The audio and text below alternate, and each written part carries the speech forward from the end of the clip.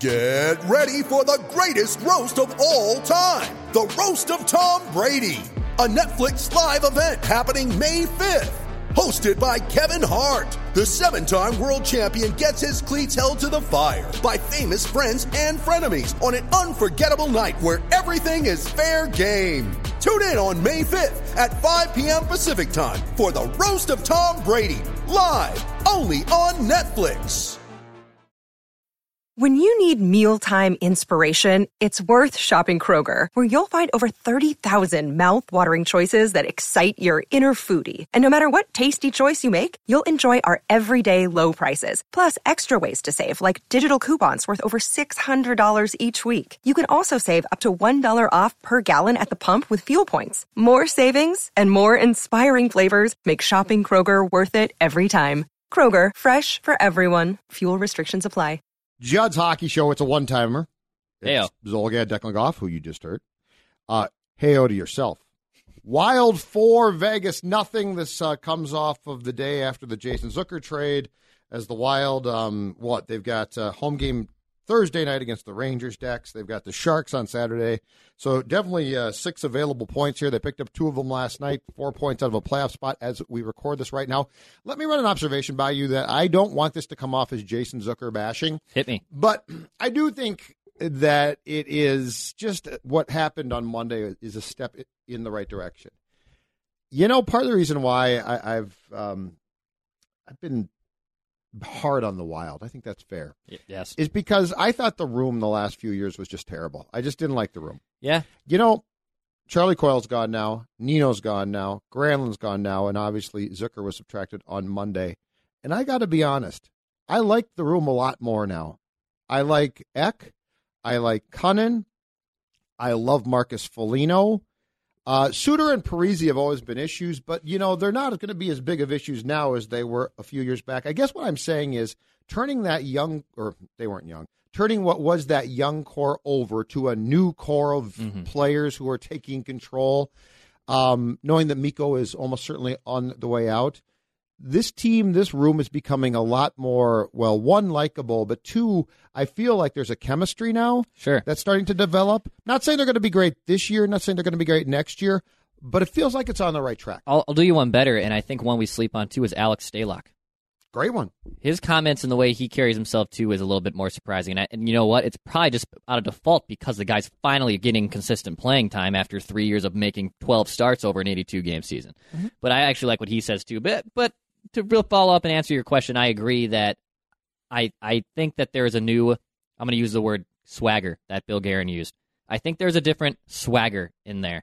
And if that comes from Foligno and Cunnin and Ek, who is just the goofiest looking kid. That the video of the hat, the golden hat, or whatever the hell they give out at the end of the games. It's genuine. Yes, but I like it and it's genuine. Yeah, exactly. And then you have guys like Kevin Fiala, who is just oozing confidence right now. And you're right. It's not toxic and it's not phony. I think the most important part, it's not phony. And hockey lingo and comments and players can get really cliched, and you'll still always have that no matter what locker room's going on. But you're right. There is something about this locker room that is different from those guys, and it's not to say the Coyles and Ninos, the Zuckers, the Granlunds were all bad eggs, but this group seems to be taking initiative of the situations more than the past group did. Sports is a chemistry experiment, right? Yeah. So it's not like, because we both go to a bunch of games and then go in the post-game locker room, win or lose with the Wild. So, like, we see how guys act. And to me, sports is a chemistry experiment. So, to what you're saying, it's not as if Charlie and Nino and Granlund or Jason were bad guys who were purposely poisoning the well. But I also didn't feel like the chemistry experiment necessarily worked. And I get why they held with it for so long, because there was talent there. And you keep saying to yourself, is the off-the-ice stuff going to catch up to the on-the-ice stuff and vice versa?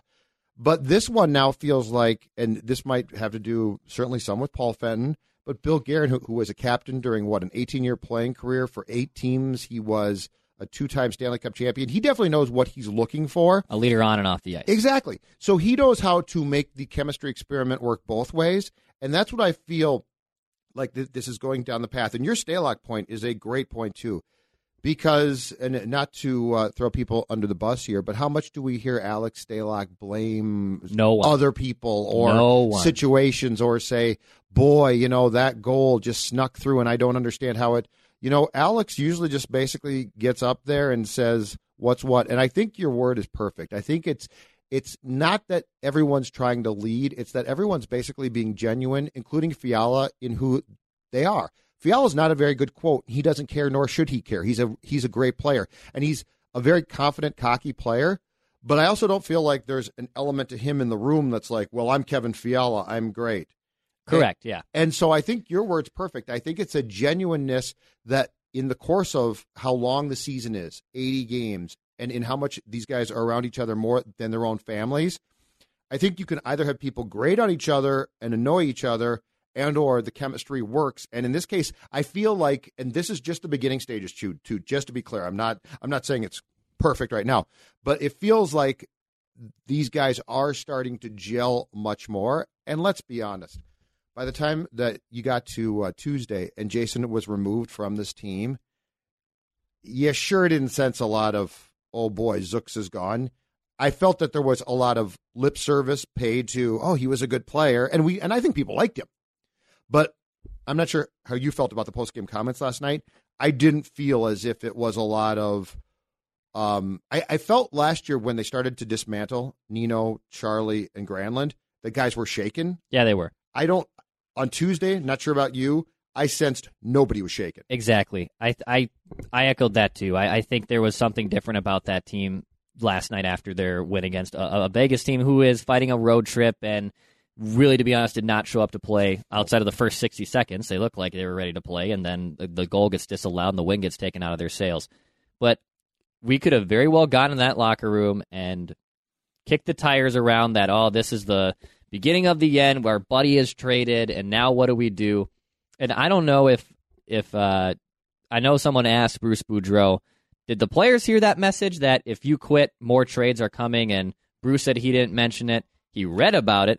I'm sure the players read about it. It's inevitable in today's day and age with journalism and whatnot. But I think that they know that. I think this team knows that we can't just roll over and be accepting of that our buddy's gone. We can go out and just play hockey. And I think that's a good thing in life to have is you can no longer change the past. You can only go forward and do something and give someone a role and give someone purpose. And I think that's what this locker room is doing.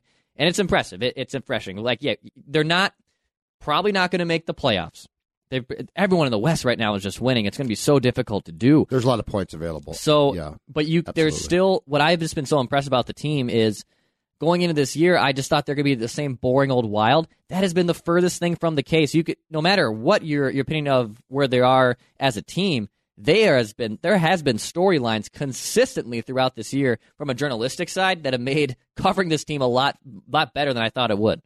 And I think part of the thing about the day after the Zucker trade and Billy Guerin's comments on Tuesday that were so important too is when because I don't think he was saying that if I sense guys feeling sorry for themselves, there's going to be more moves, Declan. I don't think that came off as a threat. And Billy Guerin, again, because he played, because he was a captain, because he was a really damn good player, that's not this idle, I didn't play hockey, but I'm a GM threat, and players are like, oh, boy, whatever. That is, Bill Guerin saying that threat. But I think it works more. And I think I sensed last night, and I really like this, I sensed in the room after the win last night that guys almost sort of embraced it. So instead of being like, oh, bleep him, they were like, oh, no, that's probably true. And I also think that comes from, and my guess is this starts with Marcus Foligno. This team is finally, and I'm about to say something huge here. Okay. And it's just starting again, okay? So I'm not getting ahead of myself here. This team senses to me, it seems to me like they are developing a thick skin. And it's been a long time. Now, if you go back to 2003 with the West Walls, Jimmy Dowd, Andrew Brunette, Brad Bombardier team, thick skin. But, how long has this team's ego seemed or its psyche seemed so fragile? I thought what we saw last night was another sign that it's not nearly as fragile as it used to be.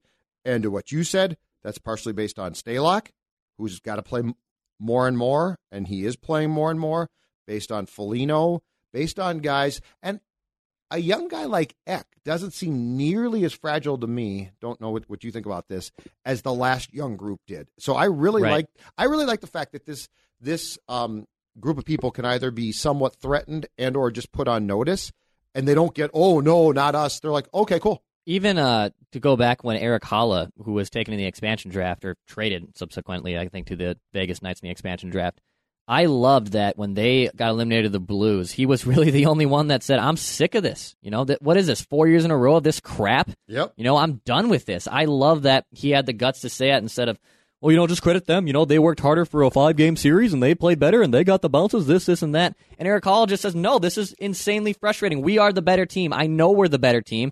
And what the hell just happened? Yeah. I love that kind of swagger that people have. And this room is different. It's good. It's a building block for the future. And I love that Bill Guerin, I think, him being a former successful player, has eased that transition. And also the Zachs and the Ryan, which, by the way, am I wrong here? It really seems like Ryan Suter is a lot quieter this season than he's ever been in Minnesota. I've been told that he has been on his best behavior all year long and was basically asked by Bill Guerin to tone down the I'm the GM stuff, and he's done a great job because of it. We've gone to probably 80 to 90% of the games. Yep. I think he's been available for post-game comments less than 5 times. He previously last year that became a problem that he didn't talk and he was ducking. I think this year though the whole thing has been that he's been asked to fit in. But to go back to Bill Guerin, if Bill Guerin comes to you and says, "Dude, fit in," like if Paul Fenton comes to you, or even Chuck Fletcher, who's just an executive, they're executives. You're like, dude, you're an executive. Yeah. You're a suit. Yeah. Bill Guerin comes to you in his suit, and he played for a long time and says, and Bill Guerin could probably articulate to guys what he wants, as opposed to shut up. Yeah. He could probably be like, here's why you need to shut up, and here's what's going to work. But I sense that Ryan Suter has been a very good employee all season long, and that's gone a long way towards, and it's because, Zach and Ryan and Mikko need to relinquish what they had. Like, they don't get to control things now. They just can't. Doesn't mean that Suter and Parise can't contribute. They certainly can. And Zach has been, Zach's had a really nice year. But as far as the sense that we had about their locker room dynamic 3 years back, that had to change. And I know you're not assuming that I'm thinking this, but I think because of that Suter being kind of backing out of the locker room, it's been a good thing. Absolutely. It's been a good thing. Well, Marcus Foligno doesn't get to take control like he had. He tried last year, and I could sense some pushback. Yeah, it's a good Marcus point. Foligno now, I feel like, is the captain of this team. Yeah, I don't think that's a hot take. I think he is a leading candidate to be wearing the C next season. Well, and I mean, look at what we see him do post-game. Extension too. Yeah, I mean, but look at what we see him do post-game. Look at him talking. Look at the fact that Mikko now has become a bit. And again, I think Mikko's backed off too. I think these guys all realize where things are going. And instead of, I always felt like with the last group that they sort of tried, because they were still not as old, they tried to sort of halt it. And that other group was like, oh, okay, that's fine. Let's just go out and have fun. This group, I don't think, does that. No, I don't think they do either. But they become, I mean, for lack of a better term, and this is a long time since I've said this about the Wild, likable. Yeah, likable. They become likable. You look, as a fan, as a Minnesota sports fan, not as a hockey fan, but as a Minnesota sports fan, it's still tough to turn on the Wild right now, and I completely get that. And in general, hockey is already a niche sport that it's tough to attract the normal common fan, and I think we're getting there. If Kaprizov comes over here and these young kids continue to take steps, I think the interest will come back because, to be honest, it's potentially at not an all-time low, because it was at an all-time low post-Gaborik, pre-Parise, Suter era, but it's at a significant low point, and I think it can't get any worse. It really can't get any worse. I know some people didn't want the Wild to tank as we wrap up here, but like the Devils and the Red Wings have alienated an entire fan base that was really, really devoted to their hockey team. And if that would have happened to the Wild, I might have to wear my hat here and just say, you know what, it was good that they didn't tank. It's probably a good thing they didn't tank. And become bad, most importantly. All right. That's a Judd's Hockey Show one-timer. I think we're going to come back and do this again on Friday, correct? You got it. The Wild plays the Rangers on Thursday. Perhaps we'll be talking about Kevin Fiala continuing his hot streak. But the headline is, the Wild's likable. Love it. Pass, shoot, score.